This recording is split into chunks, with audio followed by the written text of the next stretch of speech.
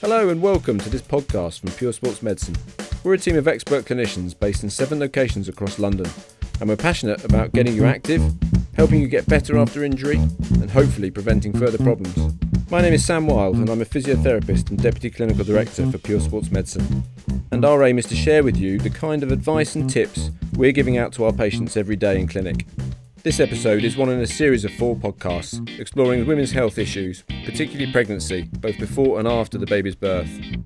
We'll be looking at problems such as incontinence, sleep troubles, and the aches and pains caused by everyday activities like walking or going up and down stairs and getting in and out of the car. In fact, listen out for a great tip on that particular subject. But first on the agenda is pelvic girdle pain, a condition that, to say the least, can make pregnancy very uncomfortable. At Pure Sports Medicine, we're fortunate to have physiotherapists with a special interest in women's health.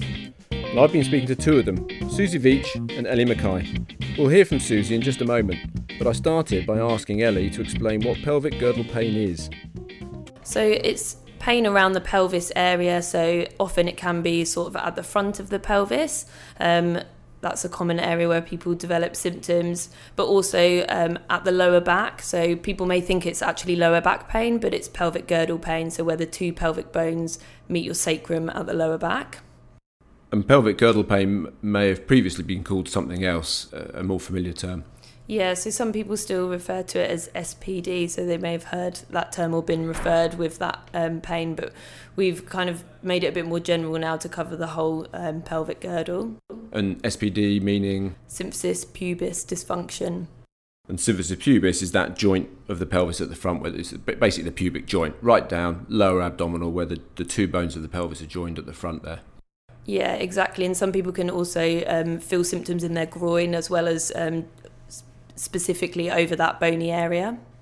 If we have a patient who during any stage of their pregnancy is suffering with either an element of pelvic girdle pain, lower back pain, what are some of the straightforward bits of advice that we can give them for pain relief and coping with that pain through everyday life? Susie, if I can ask you that.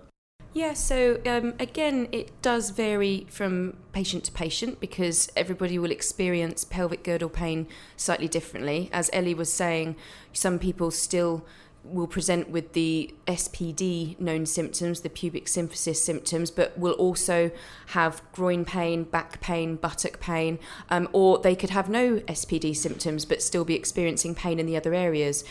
Depending on where you feel your pain and symptoms might dictate which activities either set that off or make that feel better. As a general rule of thumb, we know that standing on one leg, it tends to aggravate this.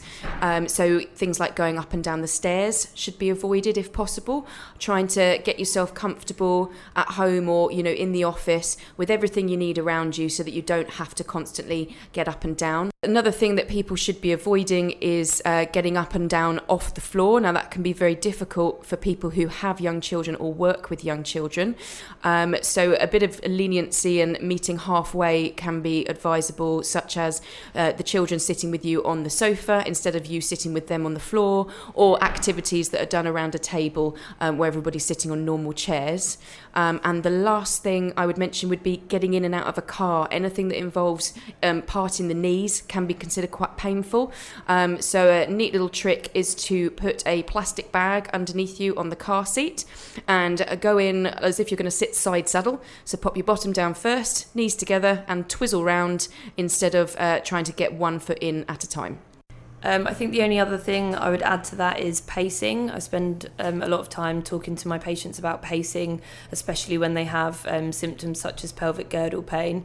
It can often be exacerbated by a lot of walking. So yeah, we talk about not doing too much on the days when you're feeling good and not completely resting on the days when you're not feeling as good, and trying to find that right balance of not doing too much and not pushing yourself too hard. What about sleeping at night? We all need sleep.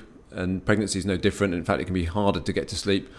What sort of positions are advisable? How do you use pillows to make things more comfortable? This is something patients ask all the time. We advise that you don't fall asleep on your back, especially as you're getting bigger during pregnancy. This can cause compression on some of your blood vessels. So the recommended advice is to try and sleep on your side, preferably your left side, as that reduces any compression on those blood vessels. A lot of my patients find pregnancy pillow is very helpful because that can support underneath the bump, or not necessarily a pregnancy pillow, but having some pillows between your feet and your knees just to help support your position. I would completely agree with Ellie that side lying can be a lot more comfortable and is usually more recommended.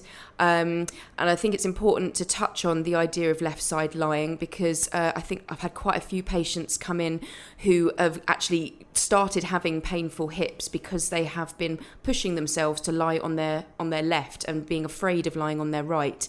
So I think just to dispel that, it is safe. The advice I've had from midwives is that it is safe to lie on your right hand side. It's preferable to lie on your left because it increases blood flow beyond the norm to your baby. However, lying on your right will not decrease blood flow below the norm to your baby. So the left side is a bonus, the right side isn't dangerous. So I think that's important to note. How about incontinence in pregnancy? Susie, is that a common symptom, something that women will suffer with on a frequent basis? Oh, it is quite common. And most people will experience it at some point, more common later on in pregnancy. You'll hear people describing the baby bouncing on their bladder, and that pretty much is what's happening. But also, your muscles are changing, your pelvic floor muscles are sort of stretching and needing more activity. And this is something that you can experience during pregnancy and postnatally as well. But again, it's something that should be addressed. So finally, what key bit of advice would you give to someone that's pregnant? What I'd say is don't be told that aches and pains during pregnancy are just normal and something you have to put up with. They're common, but they're not normal and they can be addressed. That was Susie Veach speaking there. Both Susie and Ellie also feature on the other 3 episodes that explore various issues surrounding women's health and pregnancy. The best way to get hold of these is to subscribe to our channel on whatever platform you use. Also, if you've got time to rate, review and share the podcast, that would help other women who may find this advice really useful. Finally, if you'd like to know more about us, then please go to our website, puresportsmedicine.com. For now though, it's goodbye.